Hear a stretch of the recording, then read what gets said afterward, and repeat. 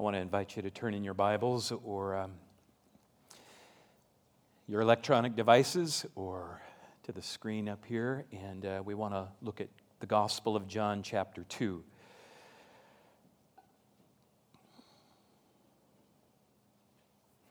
There was a time in my life when I felt burdened by, with condemnation.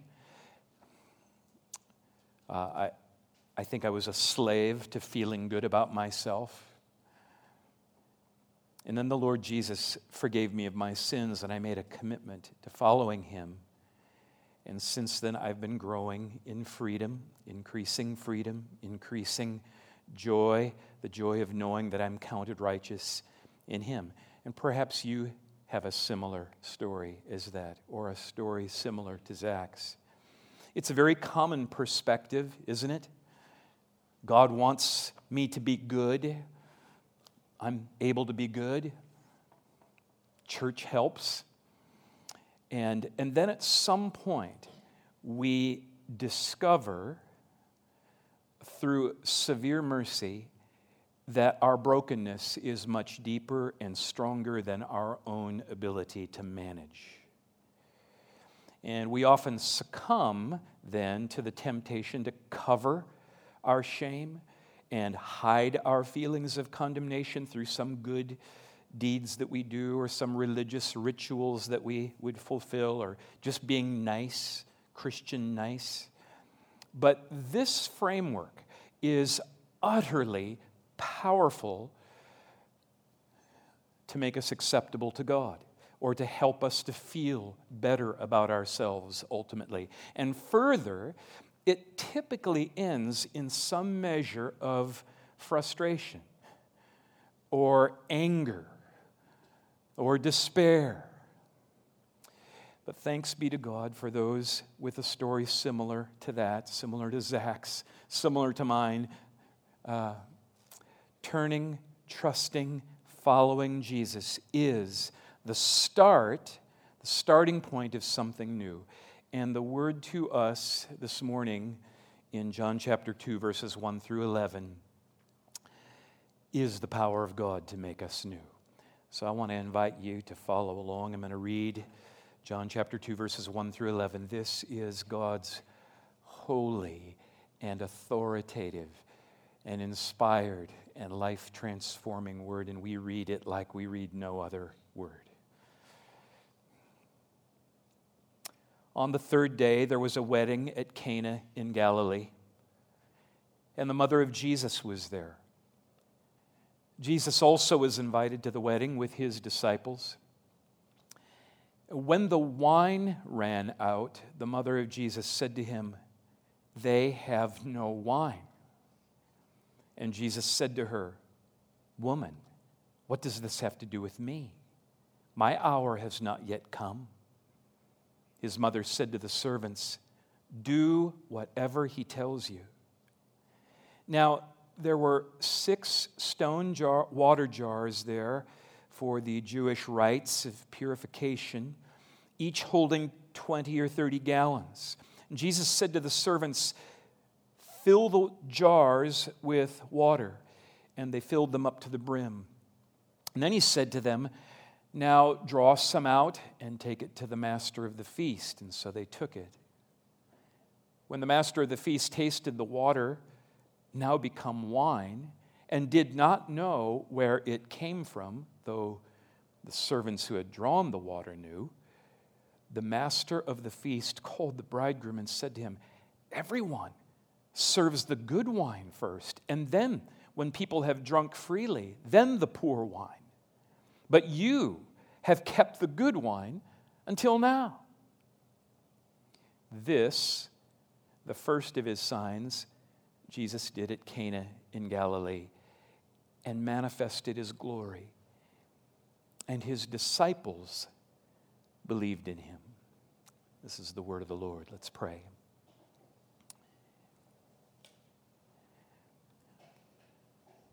It's possible, we know, O Lord, to hear this portion of Scripture read And though we hear, we don't perceive. Though we understand, we don't understand. Though we see words, we don't really see with the Spirit. We don't see anything glorious, beautiful. We don't feel any affection for Jesus. It's possible for this just to kind of be water off a duck's back, as it were. We know right now that flesh and blood is of no help in doing anything more than that. And so we turn to you, and we are trusting you, and we are relying upon you to pour out your Holy Spirit, the work of the Spirit so that we can see, the work of the Spirit so we can feel, the work of the Spirit so that we can taste, the work of the Spirit so we can respond, the work of the Spirit so that we might be changed. We turn to you for that now, Lord. In Jesus' name we pray. Amen. Perhaps the most significant word in this text is the word signs. Rather than the word miracle, John uses the word sign. There's a significant, there's something significant about that, because what happens here is more than simply a display of supernatural power. What's happening here is pointing to something. It's directing attention to something. It is a sign. The happenings are pointing beyond themselves to something of much larger significance. They point to something that's true about Jesus. They point to something far more significant than just the fact that he has the power to do stuff, like turn water into wine. This is an example of what John was talking about in chapter 20, verses 30 and 31, where he says, "Now Jesus did many other signs in the presence of the disciples, which are not written in this book, but these are written." The ones that are written so that you may believe that Jesus is the Christ, the Son of God, and that by believing you may have life in his name. So the signs in and of themselves they're certainly impressive displays of supernatural power, but much more importantly, they reveal something about Jesus himself. They reveal something about who he is. They reveal something about why he came. They reveal something about his glory. So the question is, what does this sign say? How does turning water into wine point to and somehow fill in or fill out our understanding of who Jesus is? It's not just that Jesus is powerful. I mean, if we would have been there, it would have certainly struck us that Jesus is powerful. But it's not just that Jesus is powerful. What is this sign saying about Jesus' glory? What does the sign say about who he is? What does the sign say about why he came? How does this sign of Jesus taking water, turning it into wine, function? How does it function? How does it get something done in our lives, in the lives of people burdened by feelings of shame and feelings of condemnation, feelings of inadequacy and embarrassment, feelings of being overwhelmed by sin? How does it get something done in our lives? In other places in this gospel, John shares the sign or a sign, whatever that sign might be, and then immediately explains the meaning of the sign. So like in John chapter 6, for instance, Jesus takes 5 loaves of bread, couple of fish, and he multiplies that, and he feeds 5,000 people. And then he teaches that it was a sign of something more. I am the bread of life. In John chapter 9, Jesus heals a man who cannot see. He opens the man's eyes, and then he explains, he teaches that the healing was a sign. It's pointing to something. It's pointing to the truth that Jesus is the light of the world and that he came into the world to open spiritually blind eyes. In John chapter 2, there is no explanation. There's no explicit teaching from Jesus to help us to know what the sign is pointing to. And so we have to ask the question, what is this sign saying? What is this miracle of turning water into wine pointing to? And here's the answer. This sign points to the start of something new. Okay, I know that's not totally satisfying, but that's what it's doing. It's pointing to the start of something new. In Jesus, something new has begun. Something new has arrived. Something new is now available that was not available before. Jesus is making a statement.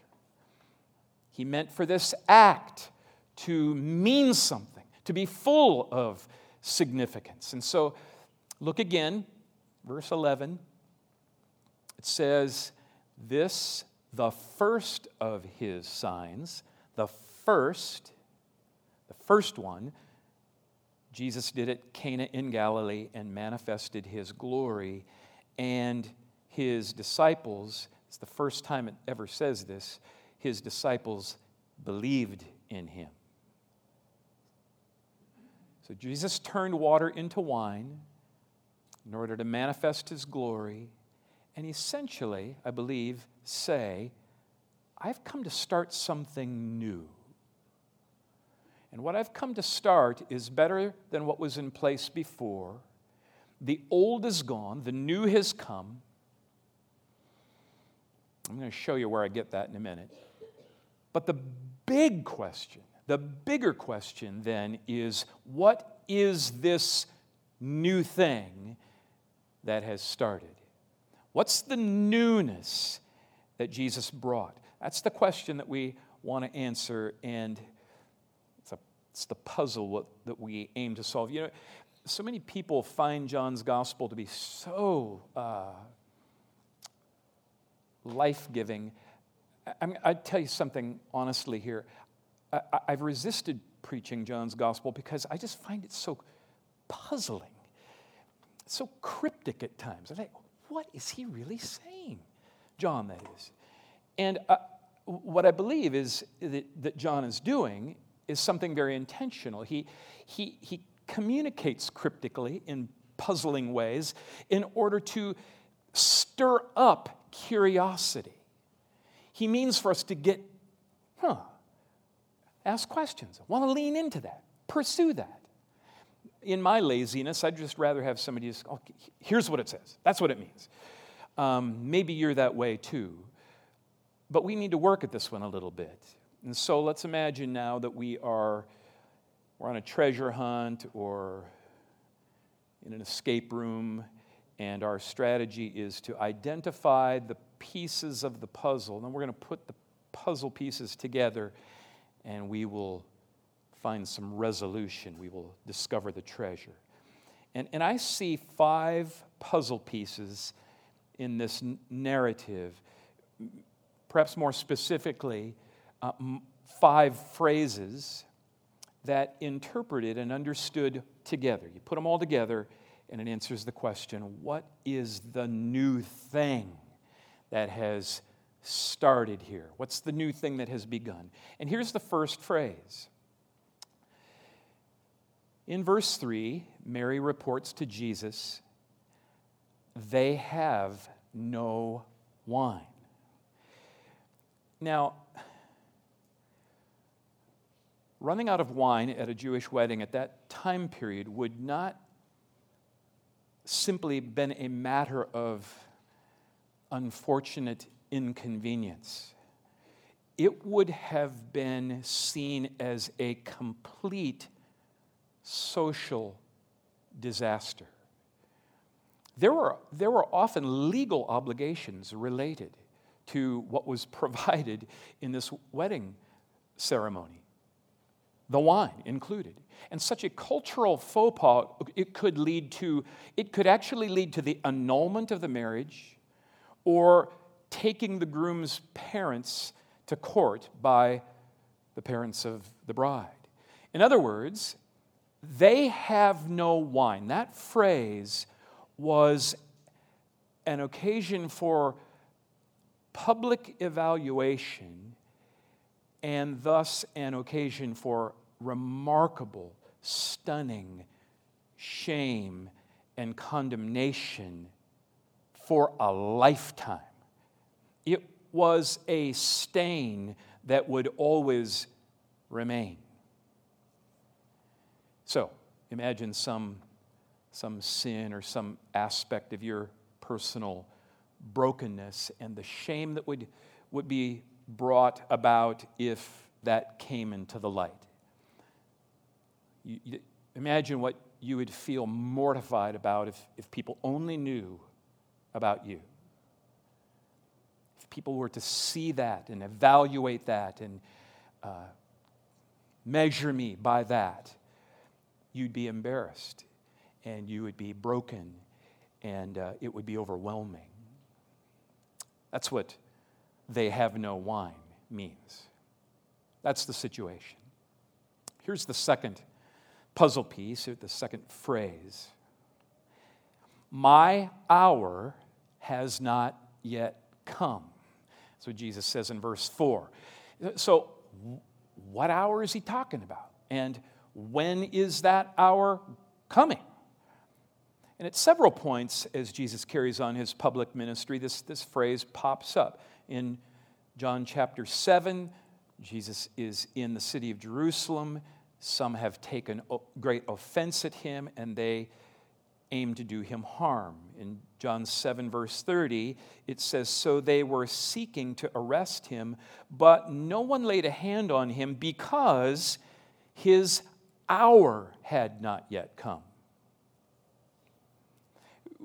We know that Jesus' ministry lasted 3 years, and once every year during his 3-year ministry time, he would enter into the city of Jerusalem, and it was once a year because once a year there was this religious holiday, this celebration of the Passover, a time when the Jews would commemorate their miraculous exodus from Egypt. It was a big deal. And so here it's his first ministry year, his first visit to Jerusalem, but his hour had not yet come. And then in John chapter 8, again, he is opposed as he's teaching in the temple, and in John chapter 8 it says no one arrested him because his hour had not yet come. So throughout this 3-year ministry of Jesus, his public ministry, John is reminding us, whether it's through Jesus' own words or John himself explaining, Jesus' hour had not yet come. Not yet, not yet, not yet. And then we come to John chapter 12. In John chapter 12, it's now the 3rd year, and Jesus has entered Jerusalem for the 3rd and last time. And here's what it says in John 12:23. Jesus answered them, "The hour has come for the Son of Man to be glorified." 12:27. "Now is my soul troubled. What shall I say? Father, save me from this hour." Chapter 13, verse 1. Jesus knew that his hour had come to depart out of this world to the Father. John 17:1. When Jesus had spoken these words, he lifted up his eyes to heaven and said, "Father, the hour has come. Glorify your Son, that the Son may glorify you." You see what the hour is? All through his public ministry, here's Jesus. He's moving around. He's saying, not yet, not yet, not yet. And then, now the hour has come.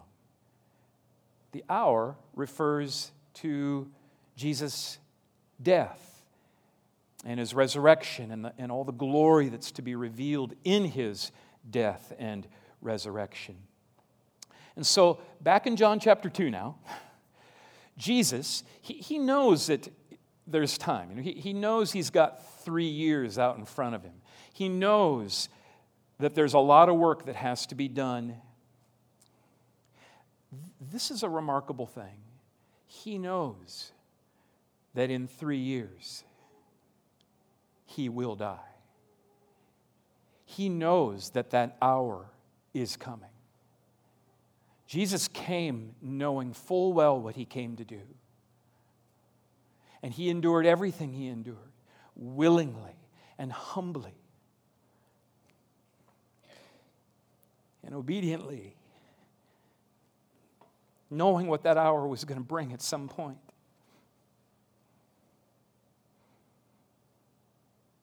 And now that work is just getting started. And so he says to his mother, my hour has not yet come. But even though that hour had not yet come, we ought not think about Jesus' ministry before that hour, before the cross, as somehow unrelated to the cross. We can't think of Jesus' ministry before the cross as therefore somehow irrelevant. Oh, this is just kind of spinning his wheels for a few years until he gets to the real thing. That's not true at all. All that Jesus did beforehand, all that he did before that hour, starting with turning water into wine, it's investing that final hour with meaning. Everything he did beforehand helps us to see and to understand the significance of what he's going to do when the final hour finally arrives. And loved ones, listen carefully to this. What Jesus is going to accomplish in that hour when he dies on the cross is to secure purification for sin once for all. Massively important to get this. Jesus' death on the cross in that hour secures purification for sin once for all. We have to hold on to that as we put all these puzzle pieces together. And so even though Jesus' hour had not yet come, he realizes that having stepped into now his public ministry, he knew it. He knew this is the beginning. He knew that something had started, and his glory, the glory of justice satisfied and the glory of mercy and forgiveness being purchased, the glory of sin-atoning life and death, it is just now, in this moment, beginning to be put on display. And that is why he addresses his mother the way he does, and that leads to a third piece of the puzzle, third phrase found in verse 4. Woman, what does this have to do with me?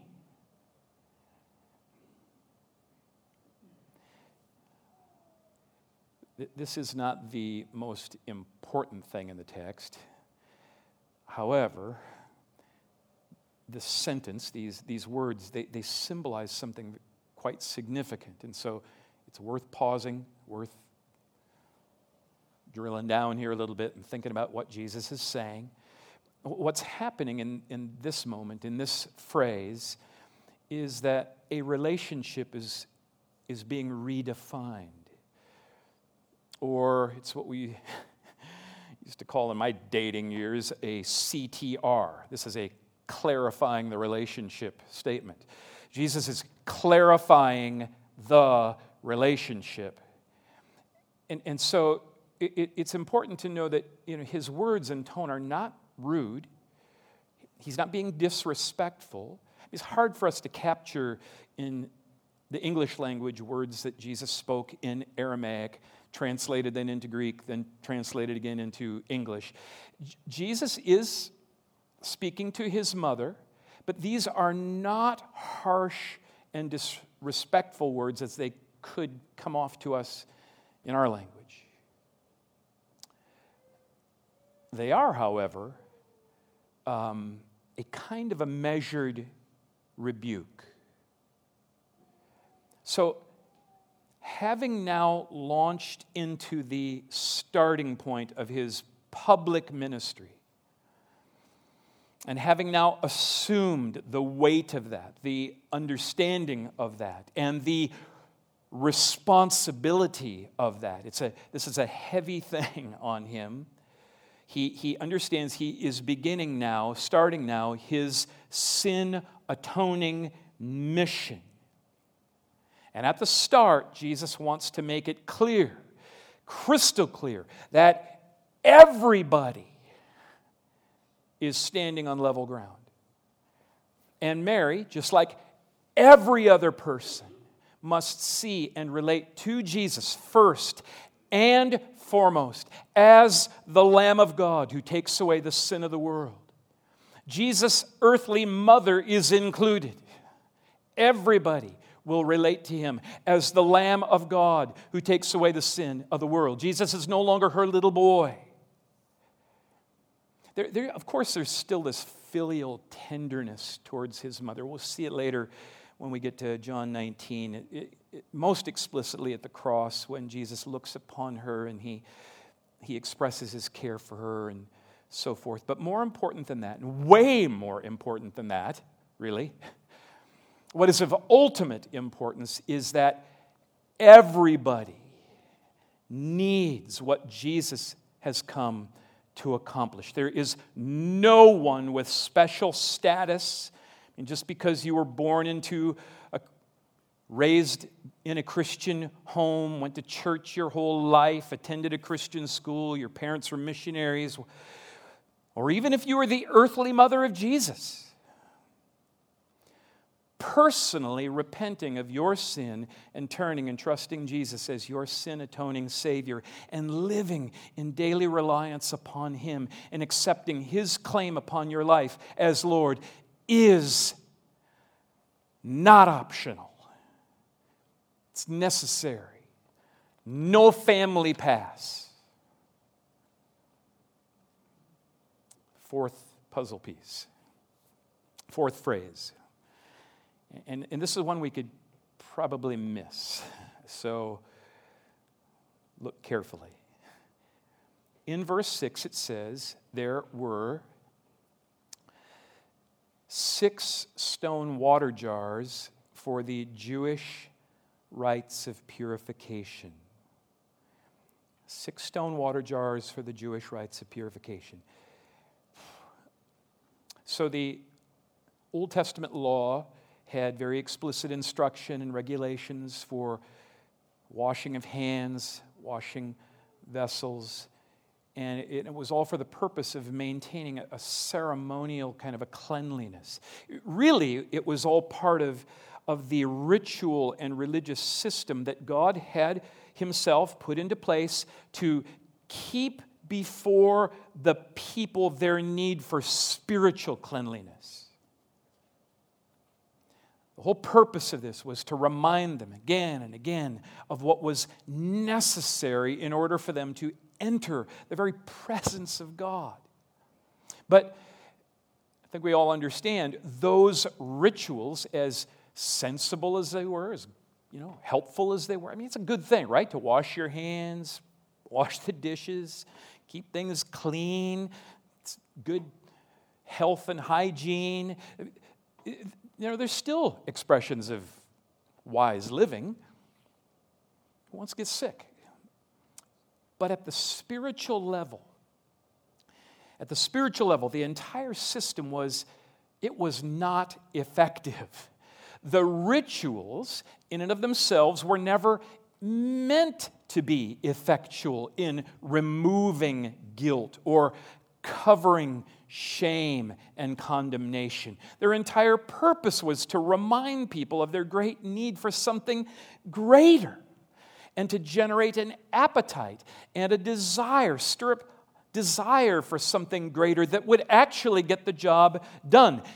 And the job being purification for sin once for all. So what was really needed was something that could really cleanse the conscience, could really generate spiritual life, could really accomplish spiritual purity and cause spiritual health. Something that would function. Something that would get the job done. And all that these 6 stone jars were effectual at accomplishing was like standing there. They just stood there as a silent but emphatic statement of their uselessness, the uselessness of religious ritual to get anything real done in terms of heart matters. So, notice what Jesus does. He doesn't just miraculously make wine appear in those 6 stone jars. Could have done that, right? However, and notice he doesn't just on the basis of his authority and power make wine appear in the vessels that are already on the tables. Could have done that. Notice what he does do. Instead, he chose to have these 6 jars filled with water, and then he took that and turned that into something new. It's worth noting as you're reading your Bibles, reading through the Gospel of John, that the way Jesus chooses to accomplish his signs is as significant as what signs he chooses to accomplish. One commentator says, every time we come to one of Jesus' signs, a question for us to ask is, how else might he have done that? It's a sign. It's meant to point to something. So Jesus could have simply made something happen. He could have used the other containers, but instead he uses these containers. The containers that John makes a particular point of drawing our attention to the fact that they were used in the ritual and rite of Jewish purification ceremonies. And Jesus uses the step, first of water, and then wine. That's significant. That's really, really significant. And why is it significant?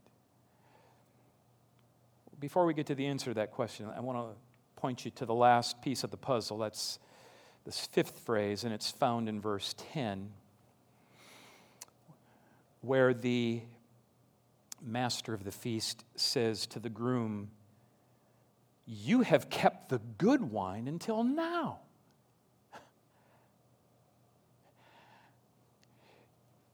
It's worth noticing that, I think, that the bridegroom never says a word in this text. We never get to know him. We don't need to know him. He doesn't do anything. Even though the master of the feast assumes that the decision to keep the good stuff until the end was the bridegroom's decision, we know better, right? We know. He didn't keep the best for last. He ran out of wine. Shame on him. Serving the best wine last was entirely Jesus' doing. And that is representative of Jesus doing, Jesus accomplishing something new. Something new has started.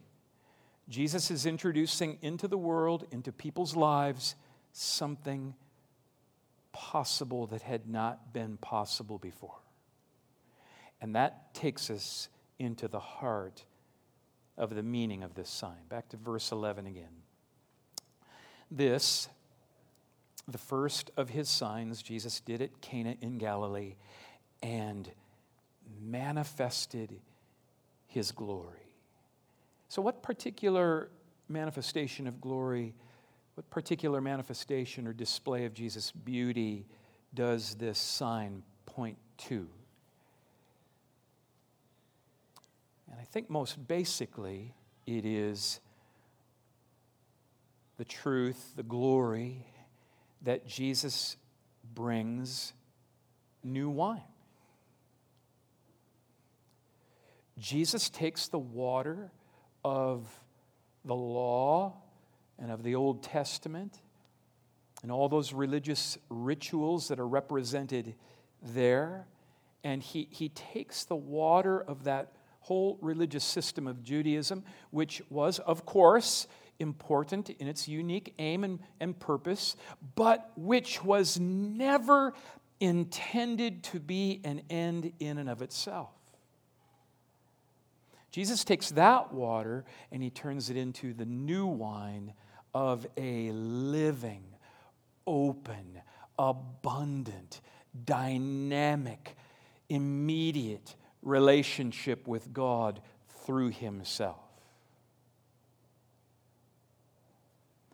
Jesus is the new wine. He doesn't say it explicitly like he did, when he stands up after feeding 5,000 people and says, I'm the bread of life, or after he opens the eyes of a blind man, he stands up and says, I'm the light of the world. He could have stood up here and said, I'm the new wine. I'm the joy. I'm the fullness.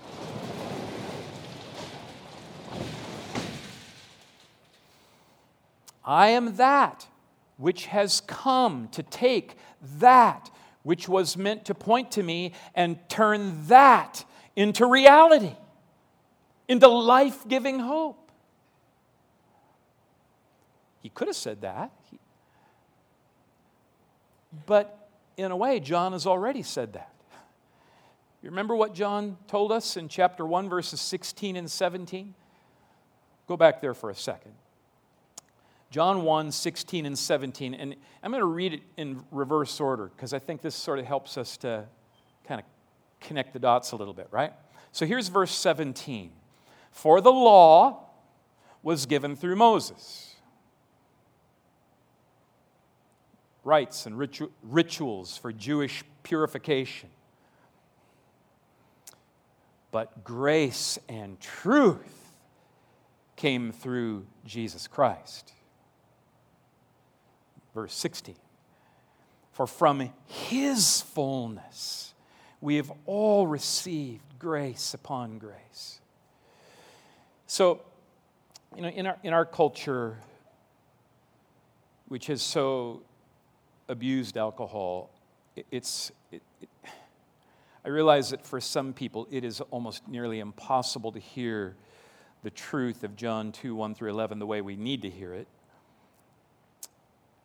But the Bible regularly uses the image of wine to speak of blessing.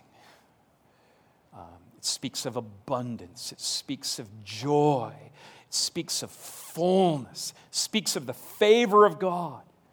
And so this good wine that got served last, this better wine that came out later, is a sign of the new wine of the grace and the truth that is now available to us in Christ. The law made us aware of our need. The law pointed us, the rituals pointed us in the right direction. But those rituals, those religious rituals could never offer life in and of themselves. They're just means to an end. They're habits of grace.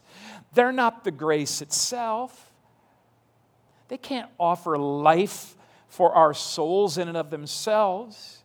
Jesus is the one. Jesus is the wine.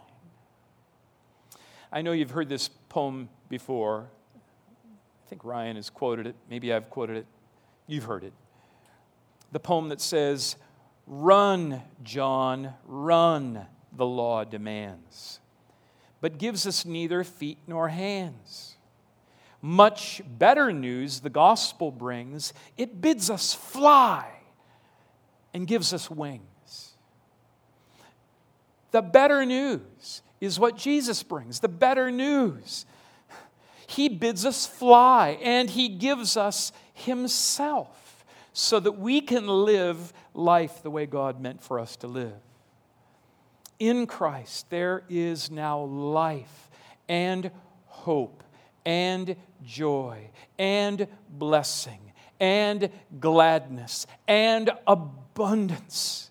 In Christ, there's a new way of relating to God that's real and immediate, and it's based on Christ's purification for sins, where sin has actually been put away once and for all. In Christ, there is something new. What's new? Jesus Himself. He brings Himself. He makes Himself available to anyone who comes to Him and trusts in Him and follows Him. And let me just point you to one last observation before we close. This is in verse 11 again. It says, "This, the first of His signs, Jesus did at Cana in Galilee, and manifested His glory, and His disciples believed in Him." It's the very first time in the Gospel of John that we hear that particular phrase. His disciples believed in Him. We're going to hear it more. We're going to hear that phrase many more times, that they believed in Him. But this is the first time they believed in Him. This is just the start of believing. Jesus did many other signs, but these were written, these were recorded, so that you might believe that Jesus is the Son of God, and that by believing, you might have life in His name. He came to His own, and His own people did not receive Him, but to those who did receive Him, to those who believed in His name, He gave the right to become children of God. I mean, it's so interesting in this text to me that these servants, the servants who were the ones who filled the jars, they filled the jars with the water that turned into wine. They knew. John makes it a point to tell us that they knew. Verse 9. They knew where the wine came from. But you know what? It's Jesus' disciples who believed. There were some at that wedding, as there are some today, many perhaps, who saw a display of power. But that's all they saw. There were others whose eyes were opened and their hearts were opened, and they saw some of the glory of Jesus, and they experienced life in His name, and they followed Him. May that be so. May that be so for us. Let's pray.